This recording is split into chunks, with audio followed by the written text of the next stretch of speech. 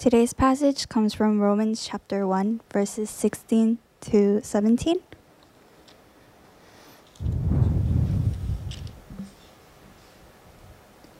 For I am not ashamed of the gospel, for it is the power of God for salvation to everyone who believes, to the Jew first and also to the Greek. For in it the righteousness of God is revealed from faith for faith. As it is written, the righteous shall live by faith. This is the word of God. Last Sunday was a very exciting Sunday in our launch service, and there are a lot of people in this room and very few empty seats. And now we're a little bit back to so-called more. No, actually, there's a little bit less than normal. One of the things I just want to say before we get into the message is, this is our new chapter, and some of you, I know a number of you invited your friend to just try our church, or try church at all, and then maybe a number of them didn't come. And what I want to say is maybe you were disappointed by that, but that's okay. It's okay. Just gently ask them to come to the picnic, right? Or, gently share with them, we're shooting out these little highlights and clips of sermons. And if you see something that you think is relevant or will be interesting to one of your friends, just gently offer it to them and then ask them to come 3 weeks from now or 3 months from now. And it's not ever going to be about us. And so if you're here and you do not consider yourself a follower of Jesus, we love that you're here, okay? And so thank you for coming. And I just want to say to all our church family, don't ever be too worried about it. Don't be discouraged by it. We're here in this community. We're not going away. And the Holy Spirit is going to use us, and the name of Jesus is going to go forward right outside of these walls and draw people to the true Savior and to the truth of the gospel. Okay, let's get into today's word. Romans chapter 1, verse 16 and 17. This is the passage I preached on last week. And in a number of ways, this is where I'm going to preach on this again next week. This is a history-changing word. These words have literally changed history. History is going this way, and then people read these things, and because what is that? It has profoundly changed not just individual lives of nations in history. And I thought this was really so much. This is a powerful word that I would like, as we launch off into our community, to take a really good look at. And last week, I talked mostly about the power for salvation. And I said something about how everybody's looking for salvation, even though we don't necessarily call it salvation. That there is a way in the Bible that what we're looking for is a completion of ourself, a self-fulfillment. And that also is a very biblical and true way that the Bible sees salvation. And then I also said that the power for that really lies in our righteousness. But there's a real problem. In this world, the righteousness, or as I really talked about last week, our worthiness. So that we're all looking to seek and fulfill our own life and find our own identity, and then we have to serve something bigger and more glorious in our life. And if we can serve beauty, or if we can become successful in our career, or the one that really kind of was the one that was the trap for me was if you could be a really smart guy, then your life will be fulfilled. But it's a trap, right? It's a trap. And because that's a righteousness or a worthiness that you're going to do. You have to attain it.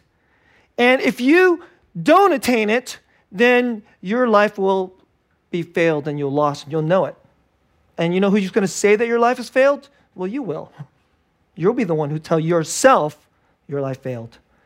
But the thing that I really wanted you to hear last week was, what if you actually can attain it? What if you are gorgeous and you could become a supermodel?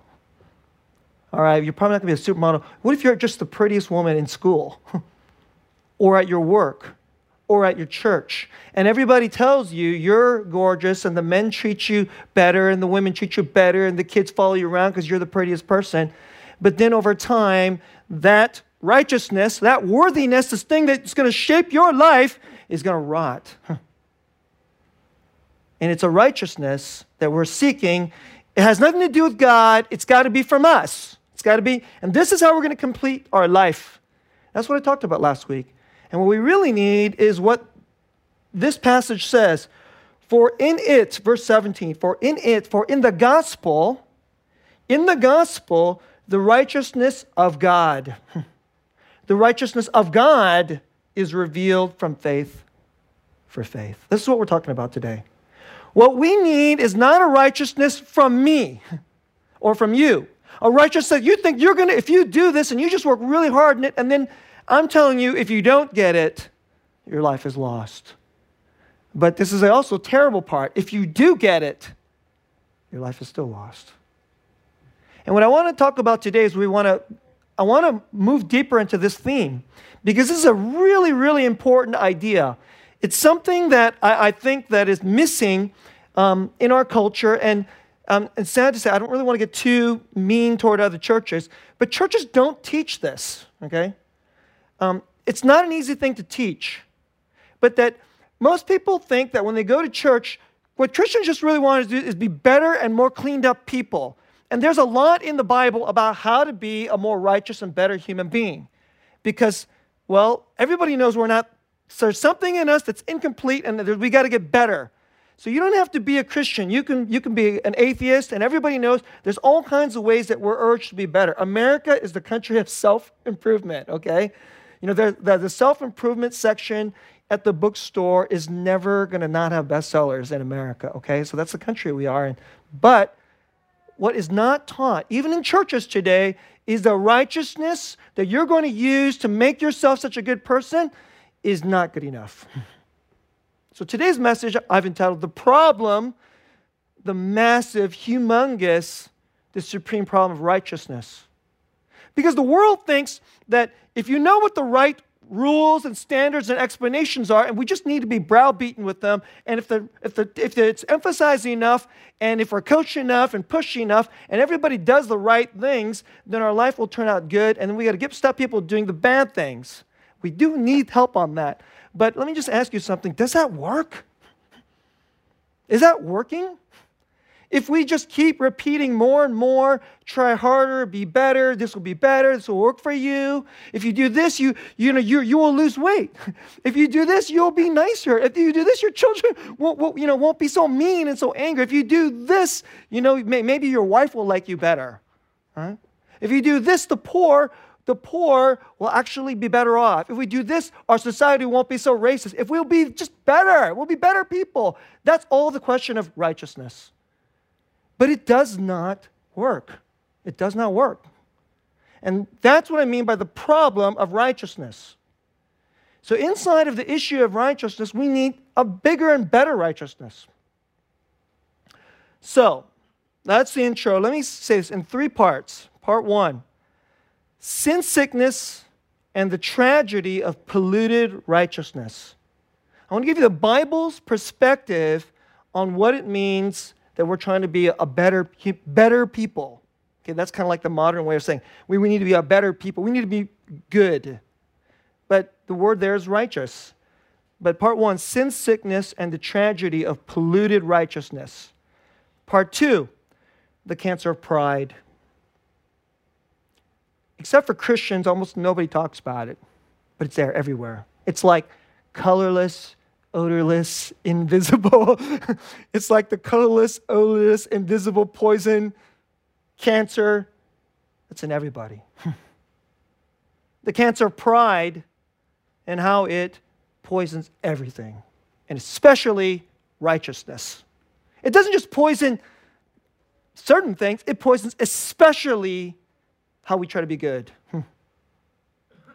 And I'll close, because if pride is a huge part of the problem, the answer is the balm of humility. The balm of humility. And let me just say a little list before I continue. There's probably the vast majority of us, and I mean like 99.9% of this, maybe 1% listening to this message, and it's probably not me, right? Don't know how to be humble. don't know how to be humble, and we don't have the power to be humble. We need a power of God for the balm of humility and a righteousness from the cross. The balm of humility and a righteousness from the cross. Okay, part one. All right. I want to take us to Genesis chapter 3. And for those of you who maybe isn't familiar with the Bible, Genesis is the first book of the Bible. Chapter 1 is God made everything. Chapter 2, God made everything really beautiful. And then he put this couple. And it was absolutely glorious. Genesis chapter 3 is basically everything got totally screwed up. It's called the fall. And so you have these two human beings. You got Adam and Eve. I know some of you think this is a myth, but we won't get into that, all right? And they talk to the serpent. And for those of you, most of you grew up in Sunday school, or you heard this in school somewhere along the line. You know that there is one prohibition. There is a tree called the knowledge of good and evil, and that fruit you cannot eat. Everything else is it's yours, okay? But God said, don't go here. Don't even touch that fruit, let alone eat it. And then there's a conversation that happens. This conversation actually starts with Eve. And Eve has a conversation with the serpent. And the Bible readers over the years know that this serpent is, the devil. And the devil says this. It says that if you touch that fruit, you're not going to die. God says you're going to die. In other words, first, it's just a straight up challenge of God's truthfulness. You're not going to die. That's not going to happen. It says, what's going to happen is you will be like God. You will be as God. That was the promise. And this week, what I've been doing is I've been reading actually a lot of different commentaries on Genesis. And one of the commentary sets I've got is called the Ancient Christian Commentary Series. And these are some of the finest Bible readers from 2000, maybe some are 1,500 years ago, some are 1,800 years ago, etc. The one I was particularly paying attention to is one of the greatest Bible readers of all time is a guy named Augustine. Okay? And when Augustine reads this portion, this conversation that's going on between Eve and then later, and then Adam about why you can and can't touch this fruit.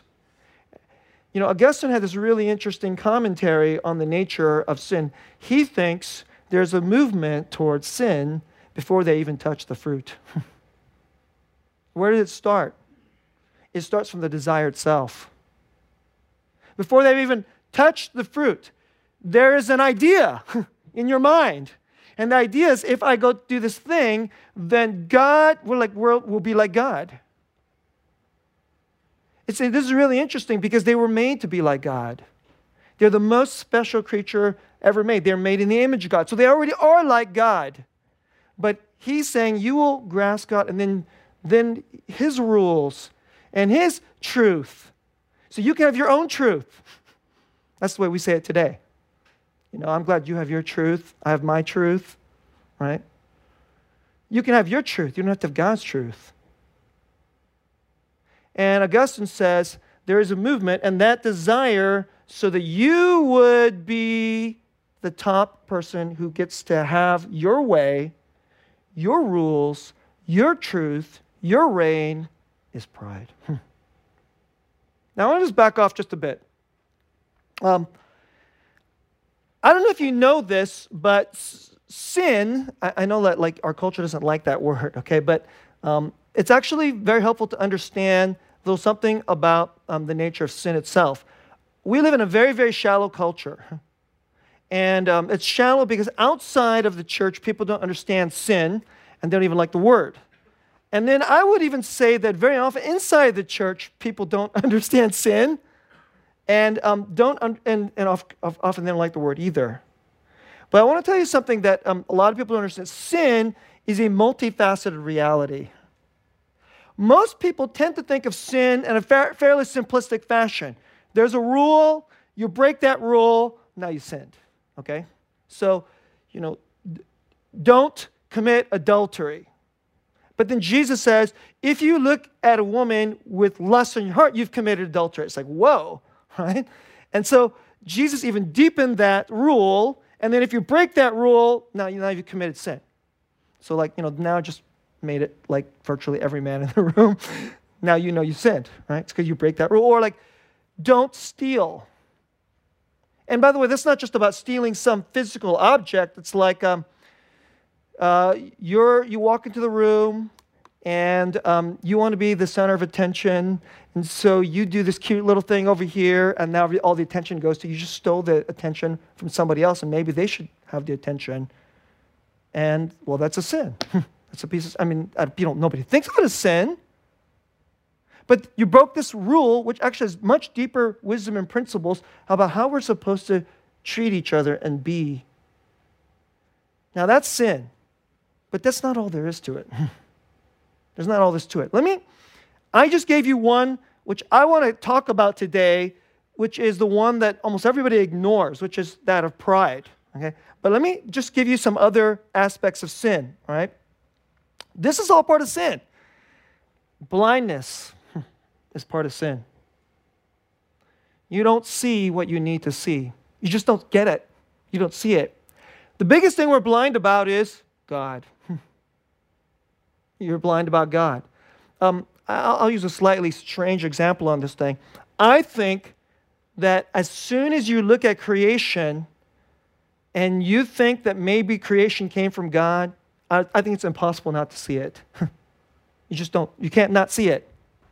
Like one of the examples I've given to you is you guys have seen that famous documentary Planet Earth, and there's this. It's one of my favorite sequences. There's this little bird, and it's like a little bird in South America. He hops around, and he takes like this leaf, and he kind of like sweeps off this area, right? And then he actually cleans off his special area, and then he does this little dance. And you know what the dance is for? To attract the girl. And they somehow got this on video. And when I watched that thing, I wanted to laugh and I wanted to cry. And I said, how could that have happened without God? If you believe that natural selection can explain all that, natural selection can purely explain all that. All that happened totally by chance. There was nothing supernatural that could make that bird do a dance for a girl. Right? And, people don't see it, though. They just don't. They don't see it. They just don't see it. You got kids that grow up in church. They don't see it. It's blindness. There's all kinds of words in the Bible that I think if you read them and then you just kind of, put it at some kind of like purely like objective level. Is this actually true in the world? Then you go into, for instance, sin. Like we're talking about righteousness. I'm going to describe to you the question of righteousness and how the Bible looks at righteousness. I don't think it's a matter of doctrine. It's not a matter of doctrine. I think if you're just an honest human being, you would have to recognize that the way I'm describing the question of the problem of righteousness and sin is totally real. And it does not matter whether you're rich, poor, white, black, Asian. It does not matter. Okay? It does not matter. I've been in multiple different cultures. It's like, this problem is, it's there. This is the problem. It is an absolutely objectively real truth. Absolutely, utterly universal. So it's not like some kind of cultural imperialism coming from like Western white Christianity, and they're going to impose this word on everybody else. That's totally false. If you just take this with a little bit of like, honestly, is this actually true about the world? It absolutely is. And then if you want to read history, it gets even worse. You read history, it's like, yeah.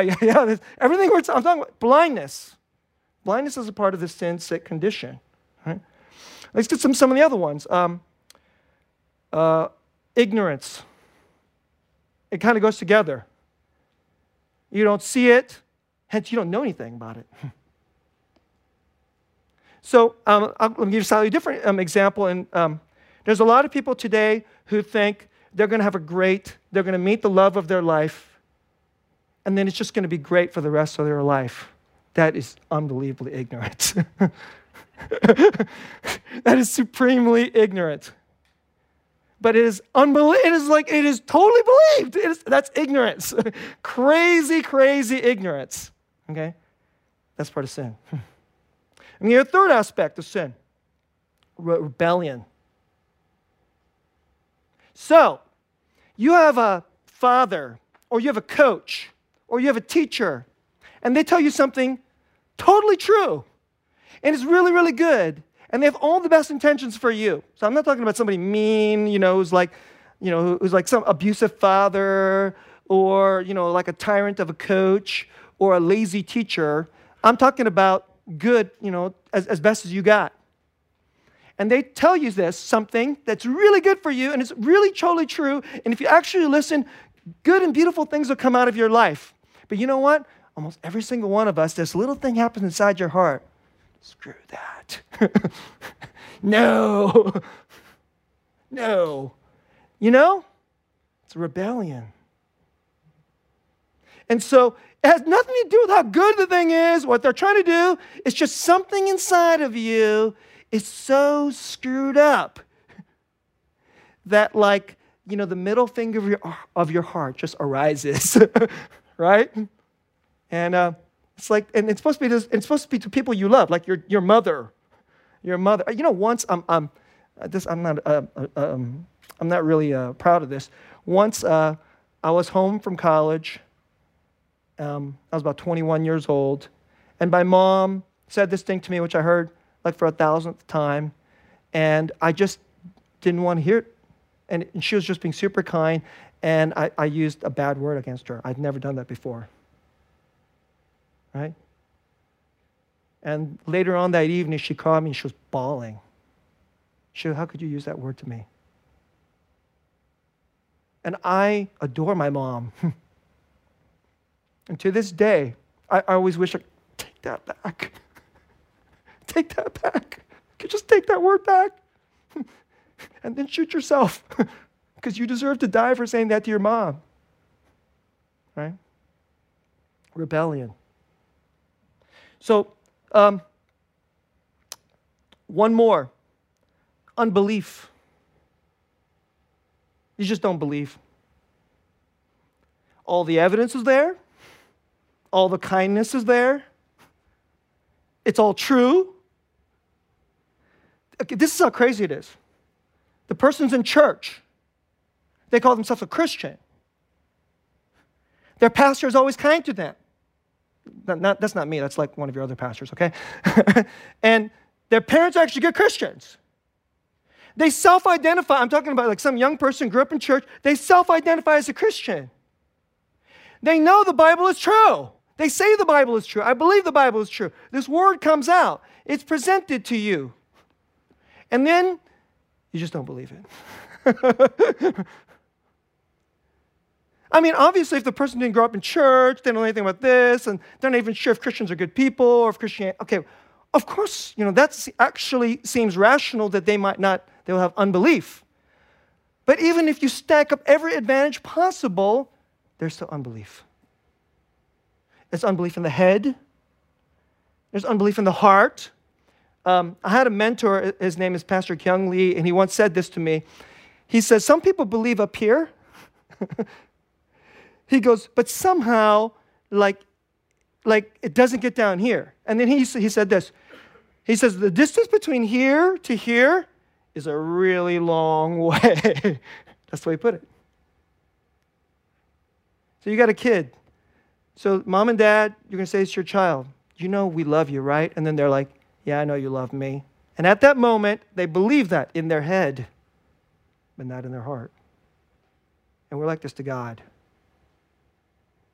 And and now it gets worse. It's all of it all together, okay? All of it. It's blindness, ignorance, rebellion, unbelief. Rebellion, by the way, what does that lead to? It leads to broken relationships. What does unbelief lead to? Distrust. I don't believe what you're saying. That's how by the way, know if somebody actually believes what you're saying. If they say in their head that they believe what you're saying, but they don't actually trust you from their heart, they don't actually believe it. That's how it works. So if I say to you, hey, I'm going to sell you a ticket. It's the winning lottery ticket. Come up here and give me $10. Okay? And you're like, the pastor never lies. Oh my gosh, it might actually be true. You believe in your head.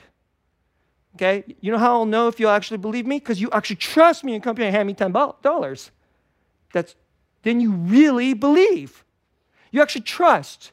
But all these things, when we don't, it's like we say it, but then we don't actually have it, and it's all these forms of distrust. So all these things are working together, and pride. And pride. And it's all there. So sin is not something that you can kind of like discipline yourself away, or, you could, if those of you have really good discipline, which are very few of you, you can actually stop eating bad junk food, okay? And if you can do that, you're a far better person than me, because that's never going to happen for me, okay? I could say, okay, it'll happen for like maybe a week, okay? But if we can't even not eat junk food, most of us, you think you can control that? You think you can control blindness, ignorance, unbelief, distrust, and pride? This is what we're talking about here. Now, let's stop. That's plenty bad enough, okay? Let's go to part 2. All right.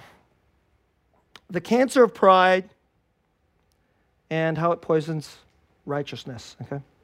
I want to say a little something about pride now. Most people think pride is, look at me, look how great I am. That's not what pride is. It's just half of the story. That's only half of it. One of the things that what happened in Genesis chapter 3 is when we fell, and then God dropped out of our life and out of the world, what happened was all his light dropped out of the world,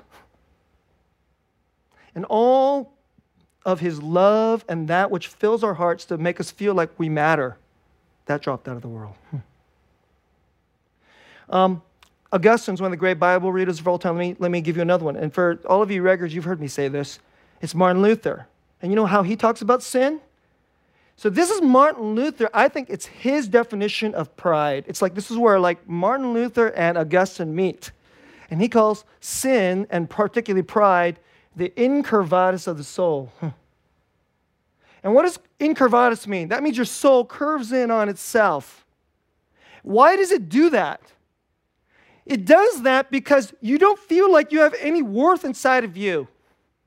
You have to have like something that makes you matter, that makes you special, that somebody should pay attention to you and love you and care about you. And if you don't have anything like that, then you are nothing. Less than nothing.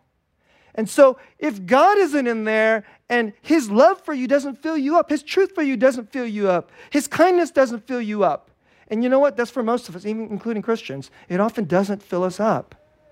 We actually feel more like it's empty.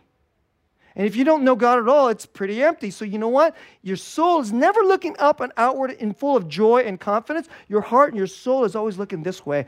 That's what pride is. It's the self-preoccupation of the soul. And so it goes both ways. If you think you're so great, I'm so great, pride. That's the one that we all hate when somebody else is that way. But you know what? It also goes the other way. I'm so not much.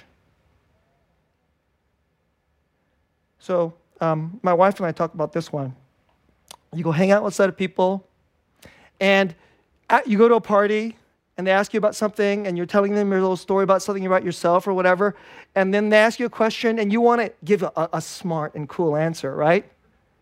And then when they ask you this question, you go and you give an answer, and then later on when you're at home, you roll the tape. It's like, Monday Night Football, instant replay, except it's not about football, it's about you. So it's not about the football game, it's about your life. You replay the tape. You then go, why did I say that? Oh man, I must have sounded so stupid. And you know what that is? That's incurvatus of the soul playing itself out. Because you're like, if I just said that, then people will think I'm so much smarter and cooler.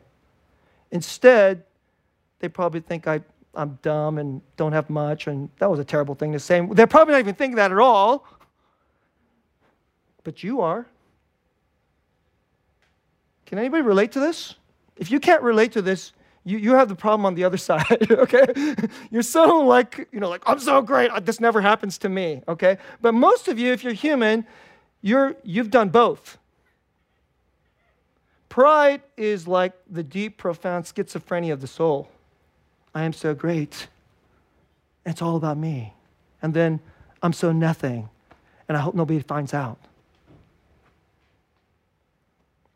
And what I want to say is, we all try to be better human beings, and I hope you're trying. I hope you're trying, okay? If you're not trying, then you're a sociopath, and then we need to lock you up, okay? But most regular people are trying to be better human beings, and you're trying at work, you're trying among your friends. Hopefully you're trying with your boyfriend or your girlfriend or the girl that you're trying to get to be your girlfriend or your boyfriend, right? But all this stuff mashed together, whenever you are trying to be more righteous and a good person, it's there. It's there. Especially the pride part. And so what I want to do is I'll just give you like 3 kind of examples. So the first example, let's just talk about romance a little bit, okay? So, hey, I just want to meet somebody who is, just my soulmate. They're just going to fit me. And I will just love them and fall in love with them, and I'll know they're the right person for me. Last night, my kids wanted, it was one of my children, my daughter. Have any of you guys ever watched the movie 500 Days of Summer? 500 Days of Summer? Nobody seen this movie? Okay. The rest of you, you should watch it. It's really good. It's like actually one of the more sophisticated romance comedies, and it's like a lot more honest about this. And but the reason I bring this up is, it's a totally normal and good thing that you feel lonely and you want to meet somebody to spend the rest of it. There's absolutely nothing wrong with that. And then if you don't want to admit that, I would say to you, that's your pride and your insecurity, and you're not willing to admit, I don't need to meet anybody. That's not true. For 99% plus of you, it's not true. And if you're saying that to other people, and especially if you're saying it to yourself in curvatus of the soul, you're lying, okay? And you're in denial. But so it's perfectly fine, and it's good, because God put that desire in us so that we could love somebody for the rest of our life, and we could love. But you know what? You meet this person, and you're trying to be good to this person, and you know what? The way we go, the soulmate. Seems like such a good and perfectly good idea, right? And it's filled with all these things. It's really about you. So you have this emptiness in your heart, and if this person will just meet me, this person will just fill the emptiness of my heart. I had a pastor friend a number of years ago, super dear brother of mine, and he was a big dude. And he was a really athletic guy when he was a football player when he was in high school. But then as he grew older, like some of that muscle didn't turn into muscle, right? And he was a bigger guy. And he was always self-conscious of how big he was. Very smart, very insightful, very godly, right? And he once said to me in conversation, Susang, I want to meet somebody who's going to, one of the woman that I meet, I really want her to be skinny. I really want her to be skinny.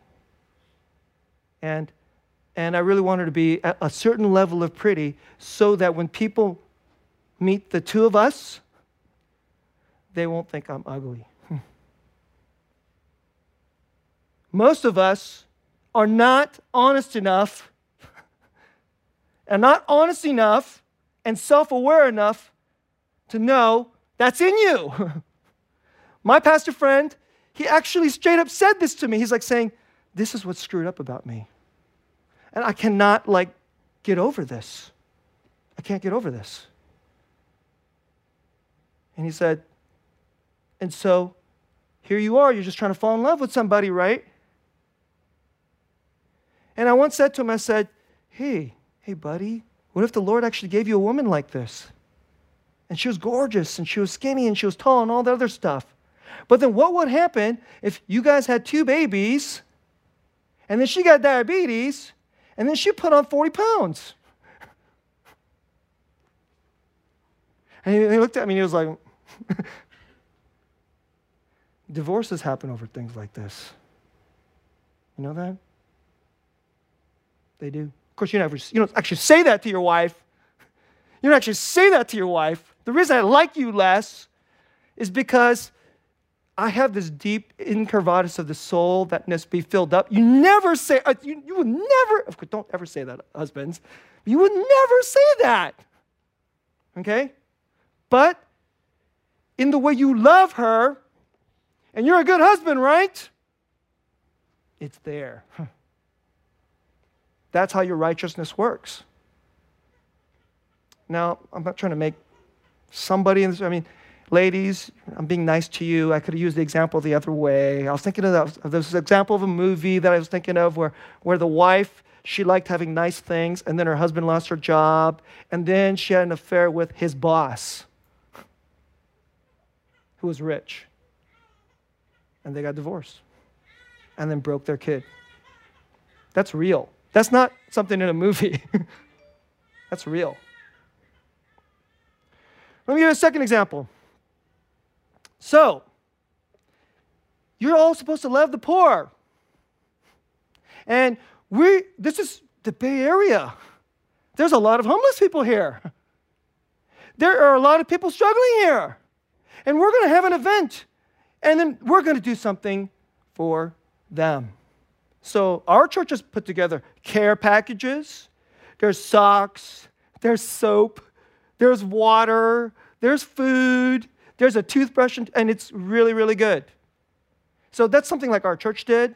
Other churches do things. This church, Trinity, is a beautiful church. They have an incredible homeless ministry for our neighbors here in Sunnyvale. And then we go, hey, come in and be a part of it. So then we volunteer, Christians and non-Christians, and we get to go, and then we go do this thing, and then you got to meet the poor person. And then you're going to go do this activity, and you're going to actually genuinely help them. So from an external point of view, you give them this care package, and then, you know what we think? Then this terrible thing happens. You did it. You don't actually say that out loud, of course.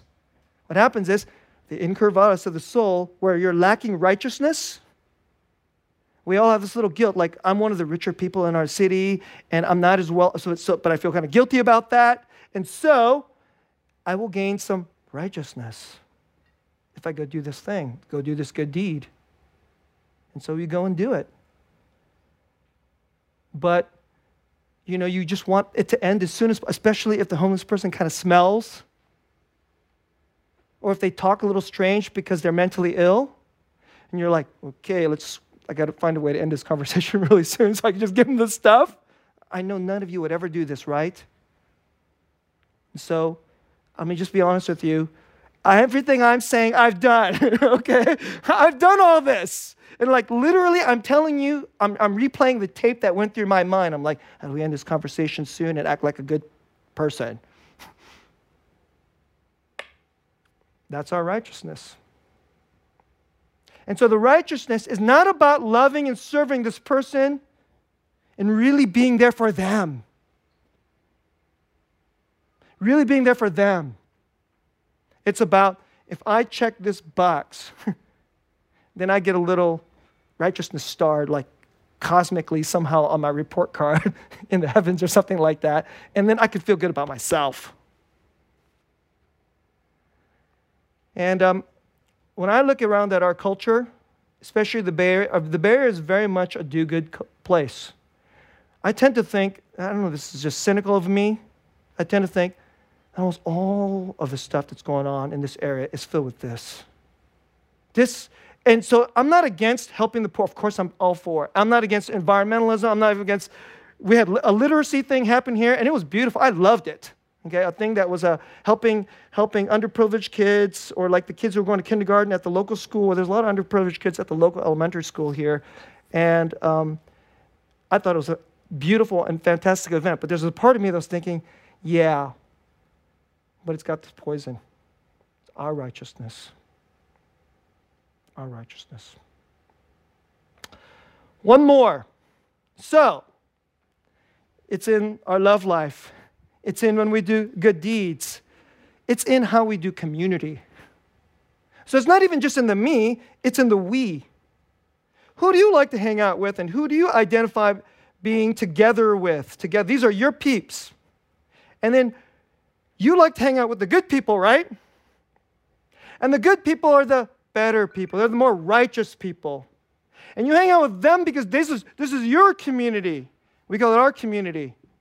But there's this thing in our culture that people are calling tribalism. And I want to give you a quote from something that I read this week that I just thought was like, when I read this, I was like, oh, that stinks. Oh, man, it stings. This came from David Brooks. Anybody know who David Brooks is? David Brooks is one of the most famous columnists in America, a best-selling author. And he recently came out a book. He's really interesting. He was, for the longest time, a secular Jew, and recently he's become a Christian. Right? And it's actually really controversial in his circles that he's become a Christian. Right? And he wrote this book called The Second Mountain, The Quest for a Moral Life. And he was being interviewed by a guy named Colin Hansen, who works for the Gospel Coalition. And he asked him about tribalism. So this is how the conversation goes. A lot of the book is about individuals and then the problems there, but you have drawn an interesting connection between individualism and then the problem of tribalism. It would seem that the problem is individualism, because that's what David Brooks, he thinks everybody's about themselves. He thinks individualism is so sick today that before what we used to consider a good thing, individualism, he thinks is so messed up that he thinks we pretty much need to completely throw out individualism because we're so lonely and about the self that we need to get back and run really hard after real community. But then he says, if the problem is individualism, then maybe tribalism kind of brings some of us together and connects us. So can you explain why individualism actually leads to tribalism and why tribalism is not the same as community? That's the question. And here's the answer. David Brooks.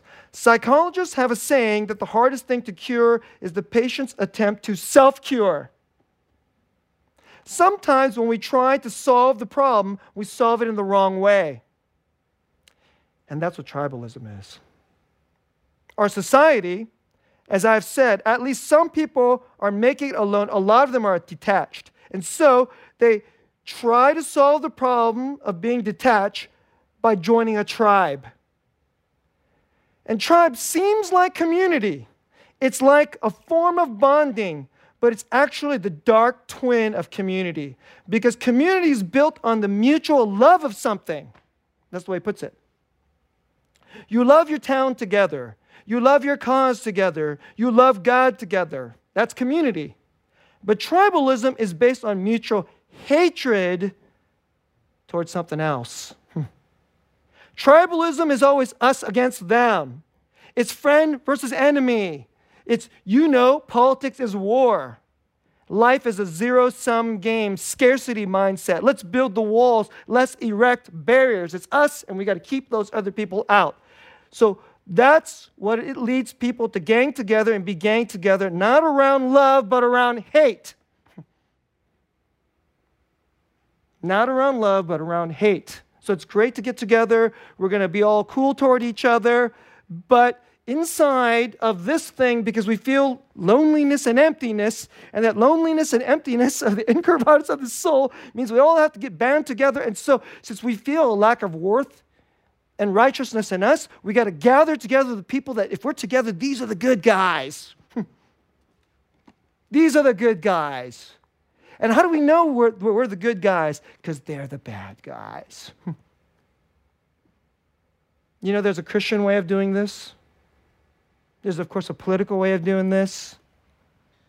Gosh, it's when I was in college, there's like the college way of doing this. There's like my college, and we feel better against those guys because we're better than that college. And it wasn't so much we loved our college so much. It was like one of our friends loved our college a lot. The next one was like they just hated them more. Tribalism. This is righteousness from us. What do we need? This is what the Bible says. In the gospel, verse 17, in it, the gospel, the righteousness of God is revealed. The righteousness of God is revealed.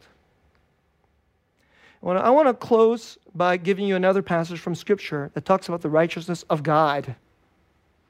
It's specifically relevant to the question of sin cancer, and we're emptying ourselves, both that I'm so great and I'm so bad, and we got to fill ourselves to feel better than somebody else. And this is how we do righteousness. It's like, I'm on the right team. I'm with the good people. That's how I know I'm good. You don't actually say it that way. But that's about as good as righteousness gets in America these days, it feels like. And isn't that so terrible? This is a description of Jesus. Because it's through Jesus that a righteousness of God came into the world. A righteousness from God that if you trust in Jesus and surrender and give your life to Jesus, His righteousness will be credited and will be upon you, upon your name, and then the power of His righteousness will start to come into your life as your life is now united and molded to His life that conquered sin and death. And it's specifically, there's a way that there's a righteousness from Him and His cross that gets at the issue of pride. And here's the passage. It's Philippians chapter 2. Have this mind among yourselves. Christ Jesus Christ, though He was in the form of God, though He was God, though He was of the essence of God, He did not count equality with God a thing to be grasped. He did not run after it like, you will be like God, just like the devil said. He turns back exactly what the devil said, according to Augustine. He did not count equality with God a thing to be grasped, but He emptied Himself.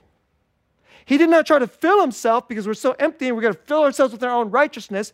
He emptied Himself by taking the form of a servant, being born in the likeness of men, and being found in human form and human essence. He humbled Himself by becoming obedient to the point of death, even death on a cross. That is the righteousness from God. Now let's just stop for a moment here. This is a really heavy message. That's a hard message. And if you ever wrestle with this even just a little bit, you're going to probably go like, wow, I'm a bad person when I do bad things. But if this is really true, and my goodness, it's probably true, and pretty much is true. Even when I'm good, I'm not that good. But one of the first things that will really help you is if you just say, I'm a prideful, really self-centered human being. I'm blind about it. I'm in rebellion about it. I'm in unbelief about it. But this is who I really, really am. But I need to become a better person. And it's not going to come from me. And if this is where you're really at, there is a power for salvation from God. And there is a humility that can come from the one who emptied Himself on the cross. You know what the cross is for you?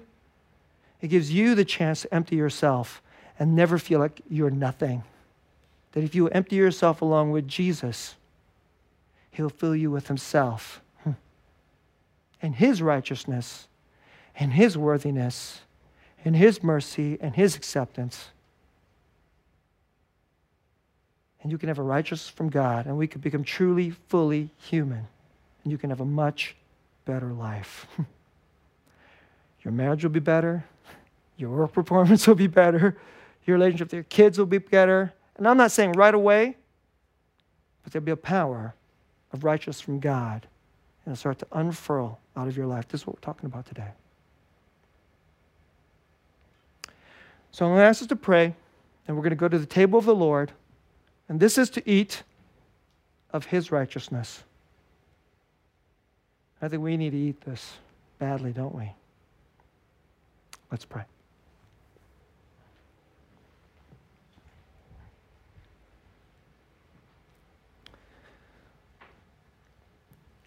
The world is a pretty rotten place.